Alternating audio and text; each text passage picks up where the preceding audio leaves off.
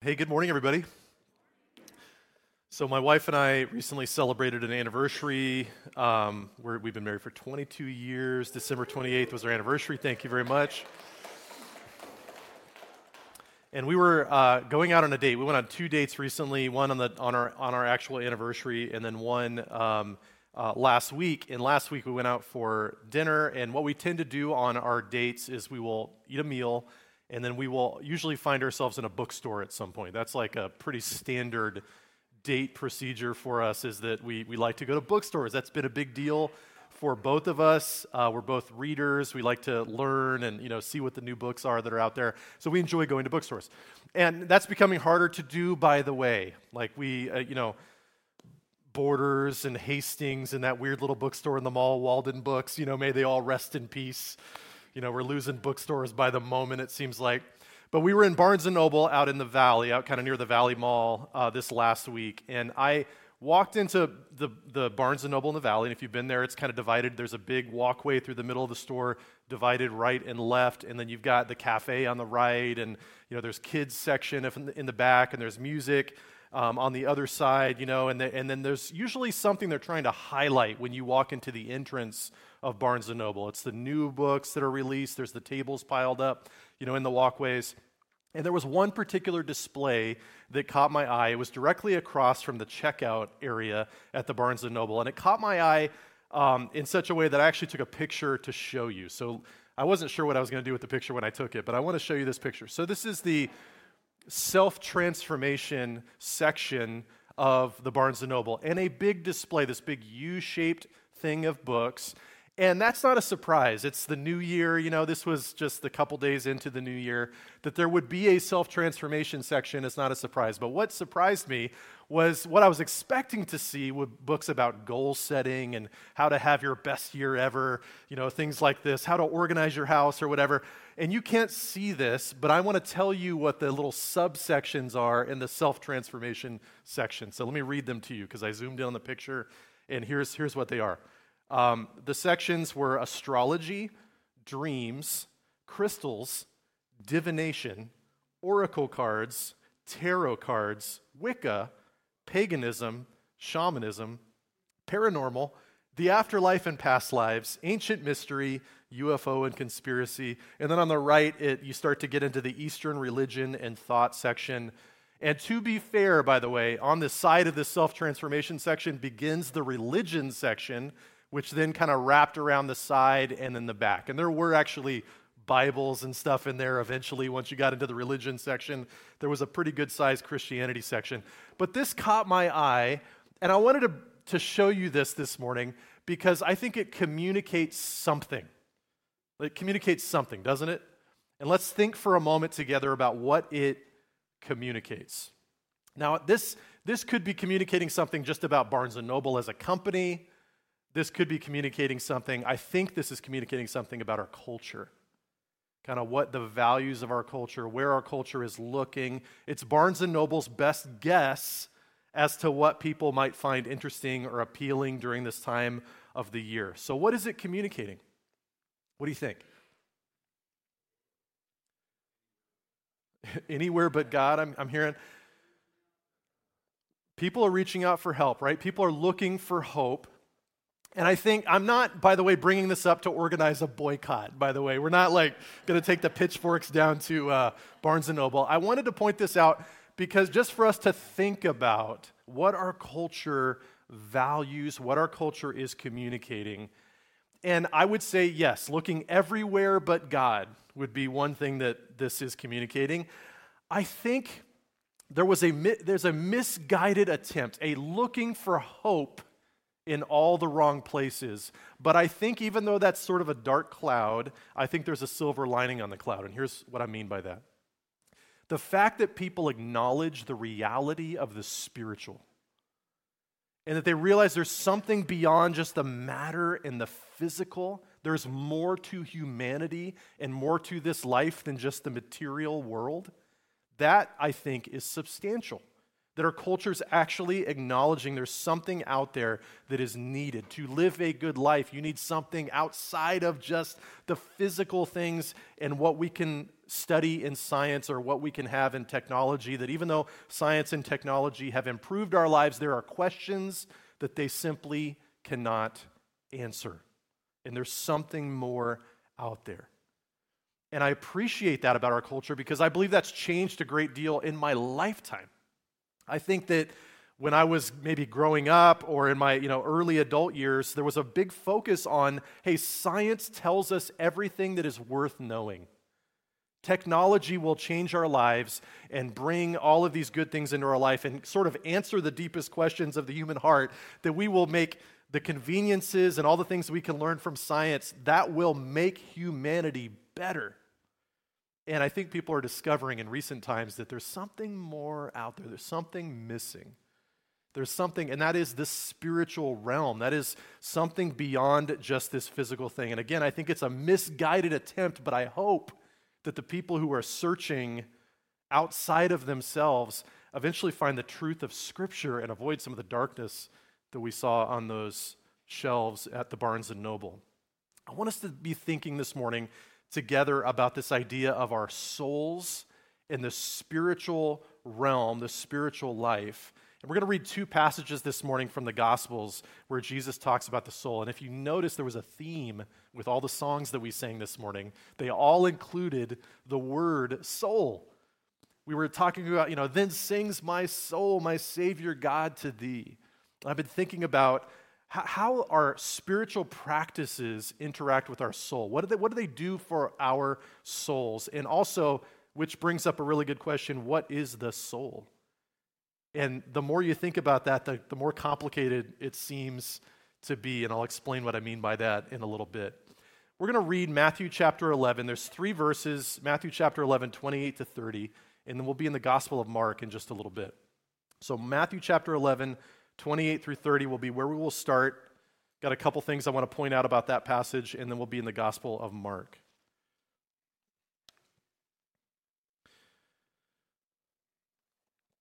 So this is Jesus teaching. In my Bible, it's the red letters. You'll see it on the screen behind me as well if you don't have a Bible or device to follow along in. But it says this, Jesus speaking, casting out an invitation to those who hear him. Come to me, all who labor and are heavy laden, and I will give you rest. Take my yoke upon you and learn from me, for I am gentle and lowly in heart, and you will find rest for your souls. For my yoke is easy, and my burden is light. Jesus is speaking to a group of weary people who are burdened down by what their world is offering them. And they're finding that the burden, that it's just burdensome. It's not giving them what they're what they need, which is rest. So Jesus casts the net wide to the listeners there. And he says, come to me. You are laboring, you are heavy laden, and I will give you rest. Take my yoke upon you, which is this, of course, plowing metaphor, this agricultural metaphor where 2 oxen would be pulling a plow or pulling a carriage, and they would have the yoke on them, and they would be yoked together. In this metaphor of he says, my yoke is easy in the sense that it fits right.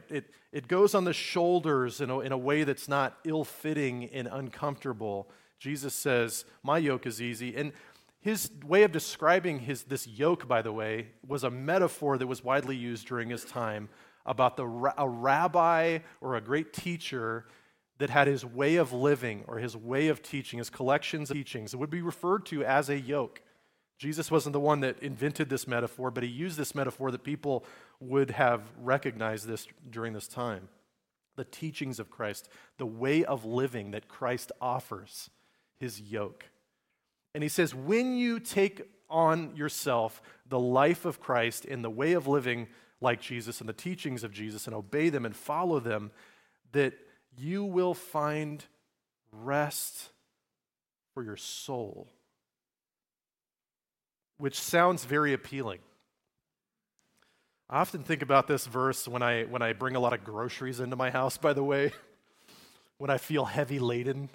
trying to do that man challenge where you put all the groceries in, I can get all these in one trip. I'm confident I can do that. And then you stumble through the house, and then I think about this verse. I am heavy laden right now. Anyway, this passage brings up a very good question, right? This sounds great. I want my soul to be at rest. If you are weary and heavy laden, I want to find rest for my souls. That sounds amazing. Jesus says that is what he offers, but it brings up a really important question, which is this: what is the soul? We kind of know it when we see it, or know we got the concept without diving too deep into it, but the more we dive into this concept of what is a soul, what does it mean to be a person that has a soul? It gets kind of complicated. You'll see what I mean as we go. We all have one, something we all have in common. All of us have souls. It's not something you're given when you become a follower of Christ. We all have souls. Part of being a human, part of being created by God is that there are these different aspects to us. There's a very physical aspect to us that's obvious, that we all see, our bodies. But then there's something that we can't quite see, but we can discern, which is our soul. And this is a really complicated question, like I said, and I don't know that I'm going to answer all of your questions about what the soul is. You might actually leave here this morning with more questions than you came in with. But we're going to dial into this a little bit and drill down about this idea of what a soul is. Now, first, let's think about the way we use that term soul in our culture. We would say, may God rest his soul. Talking about someone who's departed, right? May God rest their soul. We have these legends in our culture about people who sold their soul to gain something. They wanted something really bad, and so they sold their soul. They met the devil at the crossroads and sold their soul so they could learn how to play the guitar really well. Like, that's from Oh Brother, Where Art Thou? But that's like referencing a legend about an actual musician. We say the eye is a window to the soul. Have you heard that one? And I think that's a pretty good quote, a pretty good idea. I think that's pretty accurate, that you can look at somebody and talk to them and you begin to discern things about their soul, what's going on internally for them. When we talked about disasters, not as much nowadays, but historically, the Titanic, we'd say 1,500 plus souls lost on the Titanic, right? SOS, that kind of rescue signal that gets sent out in certain situations, apparently just means SOS, but the acronym itself doesn't mean save our souls, but that's the kind of definition that we've given it. It's just simply a rescue call, but it's called a backronym. Have you heard that term? Where it's just it starts out with initials, and then we've given it meaning later. Anyway, soul is a type of music. Interesting, and a type of food, soul food. If we think about and we're trying to describe what our understanding of what the soul is, we do kind of feel like it's a little spooky. When Bugs Bunny falls from a great height, in the cartoons, and then the little ghostly thing comes out of him and begins ascending up into heaven, that's the soul, right? Or maybe to use a Marvel universe thing, when Bruce Banner gets pushed out of the Incredible Hulk in that Avengers movie, and there's this kind of apparition of him. We understand that's his soul. We get that concept. The writer Anne Lamott talks about the prayer that some of us were taught to pray when we were children about our souls. She says this in one of her books. Some of you were taught to pray at bedtime with your parents, and when I spent the night at your houses, I heard all of you saying these terrifying words. Now I lay me down to sleep. I pray the Lord my soul to keep, if I should die before I wake. Wait, what? What did you say? If I could die in my sleep? I'm only 7 years old. I pray the Lord my soul to take. She says, that so did not work for me, especially in the dark in a strange home. Don't be taking my soul. You leave my soul right here in my 50-pound body. Right? We kind of get the concept of the soul, and I didn't realize how complicated this was, thinking about what makes up a human. Scripture teaches that we have body, soul, and spirit. And where's the body part we get? We get that. We have this physical side of us, but the soul and the spirit, that part gets a little complicated, and it's hard to think of it in terms of really clear categories. This is the soul, this is the spirit. Every year, by the way, we spend some time talking about spiritual growth. We say, as a church, we want to gather around this idea in the new year, when a time people are thinking a lot about any changes they want to make in their life, they're developing new habits or things like that. I say, I want our church to be considering spiritual growth. And we've done this as long as I've been the pastor of this church, which is almost 15 years, by the way, at the end of this month. Every year, we spend some time reflecting together on these practices. What can we do to cultivate the life of Christ within us? And we talk about spiritual disciplines. We talk about spiritual practices, these things that we can do to abide in Christ, to remain connected with Him, knowing that He is the one who provides the transformation. He is the one who changes our lives. But how do we cultivate that connection? How do we remain connected to Him? And so we're talking about that this week and next. But when I was preparing for this morning's message, I thought, I want to think about this concept of the soul and how these spiritual practices impact our souls. So what is the soul? And again, that is the harder question to answer than I realized, because it goes into all of kind of Western philosophy and even Eastern philosophy, that humans have an external life, obviously, and an internal life. And there's debates about which part is the soul and the spirit, and even theologians will debate this about, are we three parts, body, soul, and spirit? Or are we two parts? Is it body and soul / spirit? How are they connected? How are they different? I want to show you an image here. I don't know if they're ready for this here, but there's a chart put together. There's a guy who was a Baptist minister back in the early 1900s, and his thing was to put charts like this together from the Scripture. And this is called the threefold nature of man. And there's Greek words that go with each of these aspects. But this is what I mean when I say it's a little complicated. When you start to think about the body, soul, and spirit, are the soul and spirit separate categories, or are they used sort of interchangeably in the Scripture? The body makes sense. We all have we move through this life in a physical way. And we have all of our senses and all of that. And that has an expiration date. We know that. The soul and the spirit are the eternal part of us that will live on with God or separated from God. But then when you begin to think about the categories of the soul, and the word that I don't see up here on the chart is this idea of the heart as well. We understand that we have this internal aspect to ourselves, right? There's this, our thought life, our imagination, our conscience, our reason, our desires, and the will we see as well. I want to read the other passage that I wanted to share with you this morning to help us think about this a little bit more. I've got a video clip I want to show you as well, and then we're going to talk about some of the spiritual practices that I believe will help shape our souls and help form us into the kind of people who are being transformed from the inside out. Mark chapter 12.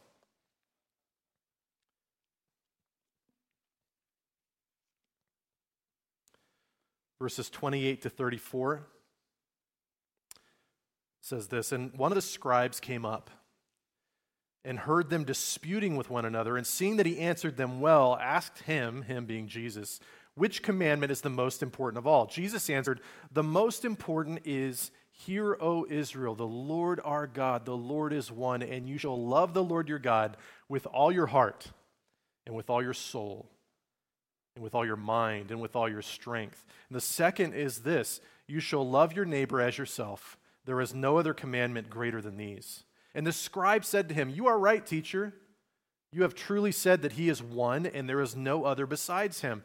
And to love him with all the heart, and with all the understanding, and with all the strength, and to love one's neighbor as oneself is much more than all whole burnt offerings and sacrifices. And when Jesus saw that he answered wisely, he said to him, you are not far from the kingdom of God. And after that, no one dared to ask him any more questions. Now, we just sang some of these words that we just read. They were one of the songs that we sang earlier during our worship time. Love the Lord your God with all your heart, with all your mind, with all your soul, and with all your strength. I read this passage because we are told that we are supposed to love God with our souls. Love him with your soul, but then also with your mind and with your heart, which where is the dividing line between all those things, right? The heart, the mind, and the soul. And there seems to be some interconnected nature with this that's hard for me to wrap my mind around. So some of this is a confession that I tried really hard to just understand this fully, and I wasn't able to. Like, what is the soul? Man, we begin to understand that it is a bigger word than we sometimes think. And to further drive that home, I want you to take a look at this video clip. For thousands of years, every morning and evening, Jewish people have prayed these well-known words as a way of expressing their devotion to God. They're called the Shema. Hear, O Israel, the Lord is our God, the Lord is one. And as for you, you shall love the Lord your God with all of your heart, with all of your soul, and with all of your strength. We're going to look at the word soul. The Hebrew word is nephesh. It occurs over 700 times in the Old Testament. The common English translation of this word is soul, and that's kind of unfortunate. Here's why. The English word soul comes with lots of baggage from ancient Greek philosophy. It's the idea that the soul is a non-physical, immortal essence of a person that's contained or trapped in their body to be released at death. It's a ghost in the machine kind of idea. This notion is totally foreign to the Bible. It's not at all what nephesh means in biblical Hebrew. The most basic meaning of nephesh is throat. Like when the Israelites are wandering in the wilderness, they're hungry and thirsty, and they say to God, "We miss the cucumbers and melons we had in Egypt. Now our nephesh has dried up." Or when Joseph was hauled off into slavery in Egypt, his nephesh was put into iron shackles. But nephesh doesn't only mean throat. Since your whole life and body depend on what comes in and out of your throat, nephesh could also be used to refer to the whole person. Like in Genesis, there were 33 nephesh in Jacob's family, that is, 33 people. In the Torah, a murderer is called a nephesh slayer, and a kidnapper is called a nephesh thief. On the first pages of the Bible, both humans and animals are called a living nephesh, and if the life breath has left a human or animal, the nephesh remains. It's just called a dead nephesh, that is, a corpse. So, in the Bible, people don't have a nephesh, rather, they are a nephesh, a living, breathing, physical being. Now that might surprise you because most people assume the Bible says the soul is what survives apart from the body after death. And while the biblical authors do have a concept of people existing after death, waiting for their resurrection, they rarely talk about it. And when they do, they don't use the word nephesh. So even though nephesh is often translated as soul, the Hebrew word really refers to the whole human as a living physical organism. In fact, this is why biblical people can often use this word to refer to themselves, and it gets translated me or I. Like in Psalm 119, most translations read, "Let me live that I may praise you."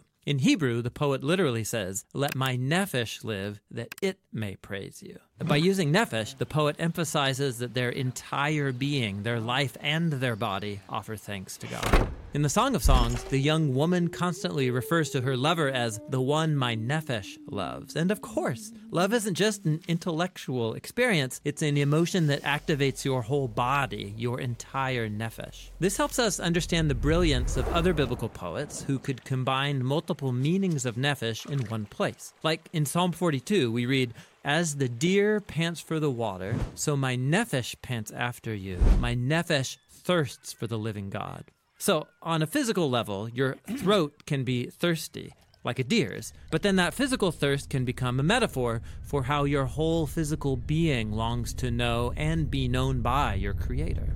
Which brings us all the way back to the Shema. To love God with all of your nephesh means to devote your whole physical existence to your Creator, the one who granted us these amazing bodies in the first place. It's about offering your entire being with all of its capabilities and limitations in the effort to love God and to love your neighbor as yourself. And that's the Hebrew word for soul. If you like that video, by the way, those videos are included in our Bible reading plan, so yet another pitch to join the Bible reading plan. If you haven't done that yet, if you're using the Bible app, those videos are included in the devotional portion of that. So not to muddy the waters too much more, but that's the Hebrew word that gets translated soul. There's also Greek words in the New Testament that get translated soul, and I think in the New Testament we get that idea of the inner life as well added to it. So the word soul can be something talking about your entire being, like the video we just saw, or this part of us, the internal reality at the deepest part of the human life, that is your soul. And so there's a quote often attributed to our old friend C.S. Lewis, who I love to quote, as you know, but probably not said by him originally, and it's this: you don't have a soul, you are a soul. You have a body, right? So the word soul is this word that talks about this whole human existence. This is who you are. This is what will continue after this life. And so I'm saying all that to say it's a bigger word than we sometimes think. This concept is pretty deep. It might be worthy of further study beyond our time together this morning if you want to dive deep into the soul, the heart, the mind, the spirit, all of these different aspects of us. But we're told that we need to love God with our souls, with our hearts, and with our minds. And our understanding of the gospel message is that our souls, before Christ transforms us, our souls are fallen, right? We all have sinned and fallen short of the glory of God, Scripture teaches us. And our souls need salvation, and Jesus came to save our souls. He came and He died on the cross for our sins. We've been singing about it this morning. Paid the penalty for our sins, gave His life for ours so that we might have new life. And part of that new life is that internally we are given His Holy Spirit. We are given a new heart, like the book of Ezekiel talks about. Our heart of stone is replaced with a heart of flesh. And then we're given this new reality. His Spirit lives within us. And some people would divide up this idea of spirit and soul in the sense that the Spirit is how we interact with God most directly. That when we become a new creation in Christ Jesus, we are given a spirit, and that is this eternal reality for us, that we are given the righteousness of Christ in our spirits, and that the rest of us needs to kind of get with the program and understand this new reality and understand the truth about us and become who God has already created us to be and how actually God sees us currently. But our souls need restoration. Our souls need transformation. It needs to be cultivated like a garden, which is a metaphor for spiritual growth that goes back to the Middle Ages. And now I'm just remembering that I was going to read something from a book that I don't have with me up here on the stage, and that's a bummer. Let me see if I can just do it from the top of my head. Gary Thomas, in his book, Sacred Pathways, which is a really good book. Gary Thomas is a great writer on spiritual growth. And he uses this metaphor about two women tending a garden. You know, these two women both plant seeds in their garden, and they get the garden ready. And then one woman just totally neglects the garden, and the other woman cultivates the garden. The tomato plants begin to grow, and there's cages and things like that. And as the beans go, there's the poles. And you're quickly going to pick up on the fact that I'm not very good at gardening, by the way I talk about this. But I'm learning. This has been something I've been growing in the last few years. We've had a garden. But one woman just kind of neglects the garden, and it just runs wild.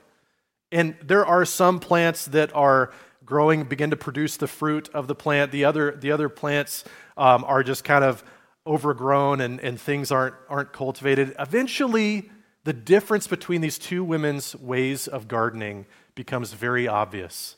Because as the season progresses, the woman who has cultivated the garden goes out there and she just begins to fill up baskets full of the produce of the garden. And the other woman, it's just like, maybe there's a little bit in there, but it's really not producing like it could have been. And Gary Thomas uses this metaphor to talk about our souls, that our souls need cultivation as well. It's not automatic.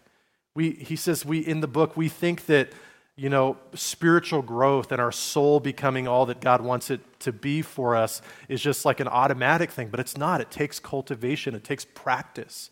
It takes spiritual growth for our inner life, our souls and everything in there to produce the kind of things that bring goodness into this world, that bring us the joy that we're looking for. There's cultivation needed. And so here's the question for you this morning. How is your soul? How are you in an internal sense? Like how are things? Is it well with your soul? We just sang this amazing song that talks about it being well with your soul. Psalm 43, the psalmist uses these words, "My soul, why are you downcast? Why are you not hoping in the Lord?" And I love that psalm because it encourages us to talk to our souls in the third person, which I think is a healthy practice. Hey, soul, what's going on in there? And I've actually done this. On a piece of paper, when I've just been burdened by a lot of things, I've written at the top of the page, "My soul, why are you troubled?" or "My soul, why are you downcast?" And then I've just written. And some of you don't process things that way, but for me, that was a very healthy thing to do, to just go, here's everything on my mind, all the burdens that I'm carrying right now, all the trouble in my soul, here it is on the page. And then that gave me something that I could just bring before God, like literally put it on a chair and then kneel down and pray and ask God to help me with that. I could pray through each of those things and say, well, I've got it all on one page now, so that at least that's helpful, right? Let me talk to God about what's going on in my soul. All this concept about the soul and all of our consideration of this deep topic this morning has been, my intention for all of this is to help us think about our spiritual practices when it comes to the soul. How do the things that we do to help ourselves grow spiritually, how do they form us and shape us at a soul level? Because we need this. And the good news is you do not have to. When you think about what kind of spiritual practices, things that you're going to do to help yourself grow spiritually, you don't have to reinvent the wheel. You don't have to just come up with all new spiritual ways of connecting with God. We've got years and years of history of tried and true things that followers of Christ have done before us, long before us, that help us grow spiritually, connect us with God, and shape our inner life and our whole life. Last week, I guess it was last year technically, we were considering 2023 together, and I took you through kind of an exercise where we were thinking about the year, and I know some of you found that very challenging. A lot of those questions were soul questions. We were thinking about what impacted you in the past year, what caused you pain. Those are all soul-related things. But then I ask you, what spiritual practice or discipline do you want to grow in the year ahead? Which discipline will you focus on in the year ahead to help yourself grow spiritually? I've got 3 core spiritual disciplines, or we have 3 core spiritual disciplines that we talk about as a church, and we talk about them about this time every year. The first one is Scripture. Spending time meaningfully engaging in God's Word. Praying, right? This is what we do as followers of Christ. And then church, right? Being a part of a community of faith. Each of these 3 practices, I believe, are core spiritual disciplines that will grow you, that will shape you, that will begin to transform your soul. I want to talk about each of them briefly. We'll talk about the church more next week, by the way. I'll talk about Bible and prayer briefly. So I hope that my legacy as a pastor, that many years from now, when my ministry is concluded, I hope that what people remember about me is my ministry is the emphasis that I placed on engaging in God's Word. From teaching it, from teaching from it each week, but also encouraging you to be a person of the Word, shaped by God's Word. There's different ways we can interact with God's Word, right? We can read it. Which I always talk about this. I'm so excited when I hear from people who have finally read the whole Bible. I read the whole Bible for the first time. It brings me joy. So keep telling me that if that's you. Love to hear those stories. Every year we gather as a church around Scripture and we say, we're going to read God's Word together this year. And for many people, it just becomes a pattern that every year they work through the entire Bible. If that's you, if you need like new ways of kind of livening up that thing. You've been reading it a lot. You've gone through the Bible a number of times. You can try different translations. That's something that I try to do, where every year it's a different translation and I go through it. And it's always saying it in a little bit of a fresh way that I'm not used to. And so I like to change up the translation from year to year. But we read Scripture, we listen to Scripture, right? That's a great way, and it very much counts, by the way. Sometimes you might think that, like I always think if I tell somebody I read a book and I actually listened to the book, Am I like lying to them, Not outside the Bible. It's like, oh, I read that. Oh, I mean, technically I listened to it, but I'm familiar with the content of that book. The Bible is one of those, books that it's very appropriate to listen to it, because that's how most Christians interacted with Scripture for most of church history, that people did not own their own Bibles. They had to hear it. They had to hear it being read to them. And so listening is certainly an appropriate way of engaging with Scripture, but reading it, memorizing it. Maybe there's a passage of Scripture that you need to commit to memory this year. Meditating on it. Letting Scripture dwell richly within you. But probably the most important thing I could say about Scripture is to do it, right? Scripture says that we don't want to be people like that like look in the mirror and then don't do anything about what we see in the mirror. That when we come to God's Word, we need to be doers of the Word and not just hearers only. That's from the book of James. So there should be things that we look, when we read Scripture, we go, hey, this is what I need to do based on what God is telling me in His Word. I need to align my life with what God is teaching me to do. Now, prayer, of course, is a fundamental Christian practice. Martin Luther said this is the business of Christians, right? Just like a tailor mends clothes or makes clothes, this is our business. We are people of prayer. And prayer is one of those spiritual practices that you can do it for your entire life and never feel like an expert. It's both easy, like in the sense that children can do it, but it's also difficult in the sense that you're never like a prayer expert, no matter how long you've been doing it. My encouragement to you when it comes to your prayer life is to make room for it every day. Figure out what your kind of bare minimum is. How am I going to engage with God in prayer every day? And then if you're going to do one more thing, it would be this. Pray for all of your worries.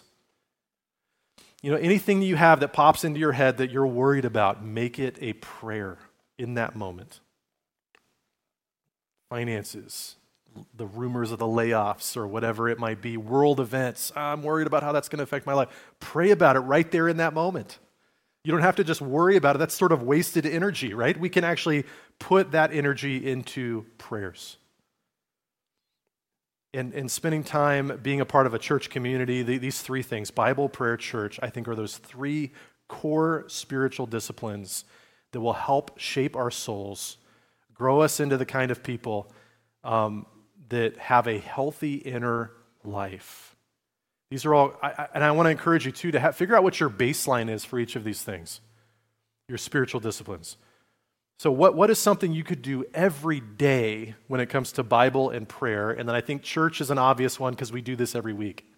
That's an every week thing. But trying to think about what is kind of the bare minimum. This is something I'm pretty sure I could do just about every day. And then maybe there's one of those disciplines, prayer, Bible, or church, that God is calling you to dial up a little bit this year. Maybe God wants you to seek Him more in prayer. Maybe God wants you to actually get through the Scripture this year. This is the year that you read through the entire Bible, or this is the year that you begin to memorize Scripture or practice meditating on Scripture. I'm going to print out Bible verses or write them out by hand and put them where I'm going to think about them and see them. Whatever it might be, encourage you to practice these spiritual practices because they will transform your soul. They will change your inner life. But it's very important for me to say, one of my favorite quotes when it comes to spiritual growth that I often quote in these sermons, and it's from Charles Spurgeon. He says, "I must take care above all that I cultivate communion with Christ, for though that can never be the basis of my peace, it will be the channel of it." What is he saying? I love the way he says it, but let's be real clear about what he's saying. My ability to do prayer, Bible, and church every day or every week is not the thing that transforms me. my ability to do it. It is the life of God that I access when I place myself by that channel through which he works. That is what transforms me, right? I'm putting myself in a position to be transformed, but it is God himself who I seek to meet with by doing each of these practices that is actually transforming me. I like to think about Bartimaeus in Mark chapter 10. Jesus is in Jericho. He's visiting the city of Jericho. And as he's leaving, he walks past this man, Bartimaeus. Bartimaeus hears that he's coming. He is a blind man. He cannot see him. But he cries out. And he says, Jesus, son of David, have mercy on me. Jesus, son of David, have mercy on me. He is making a scene. The people around him are saying, Bart, shh, calm down. You're making a whole scene here. This is not appropriate. You're going to embarrass our whole town, But Jesus hears him and he says, what do you want me to do for you? And he says, I want to see. And he says, your faith has made you well, and he heals him. This story I like for metaphorical reasons when we think about spiritual growth, this idea that we can place ourselves along the path and then we call out to Jesus. And that is what we are doing when we do these spiritual practices, is we are placing ourselves along the path because that's where Jesus walks. And then we cry out to him, and he's the one who provides the transformation. I'm going to pray for us right now. Would you bow your heads with me and let's pray. Lord Jesus, we thank you for this time of considering a deeper concept than what I realize, which is our souls. You have created us as complex beings that have our physical life, but also this whole deep internal life that's bigger than what I was thinking, Lord. Our hearts, our minds, our thought life, our spirits. And Lord, you want all of us. You want access to every part of our lives, not just the little segments of, or pieces of the pie that we offer up to you, but you want all of us, Lord. You want us to live our lives in subjection to you, in obedience of you. And Lord, it is in that living that we are full of joy. We are transformed. We experience the life-giving power that you make available for any who put their faith in you. And so, Lord, I pray for the year ahead for us, Lord, as we consider spiritual practices that we do as a church, and Lord, how we will submit even more and more of our lives to you and give you access to every part of us. I pray that you would help us with that, Lord, that you would just bless your people. Bless us as we seek you. Fill us with your presence and your spirit. The troubled souls, Lord, that we sometimes experience, where we'd say, it is not well with my soul, or my soul is deeply troubled, or all these phrases all over the Psalms about what's going on inside. Lord, may you come and be the healer and the helper with all of the things that we carry, all the burdens, the heaviness that we bring around, Lord, that your yoke is easy, your burden is light, and you provide rest for souls. And so, Lord, may we experience that to the full, and may we be faithful to extend the invitation to a world that desperately needs that. May we be a part of spreading that good news to the world. The world is seeking, and they're seeking in sometimes empty places. I think about the prophet Jeremiah and how they're digging these cisterns that can't hold water, that are empty and broken. And Lord, I see that all the time, and we have what does bring hope and what does bring help for a world that desperately needs it. And so help us to be faithful with that. Help us to be a part of your mission in this world. Lord, we love you. I thank you so much for this time together. I pray that you'd bless our time as we worship you and lift up our voices one more time. It's in Jesus' name we pray. Amen.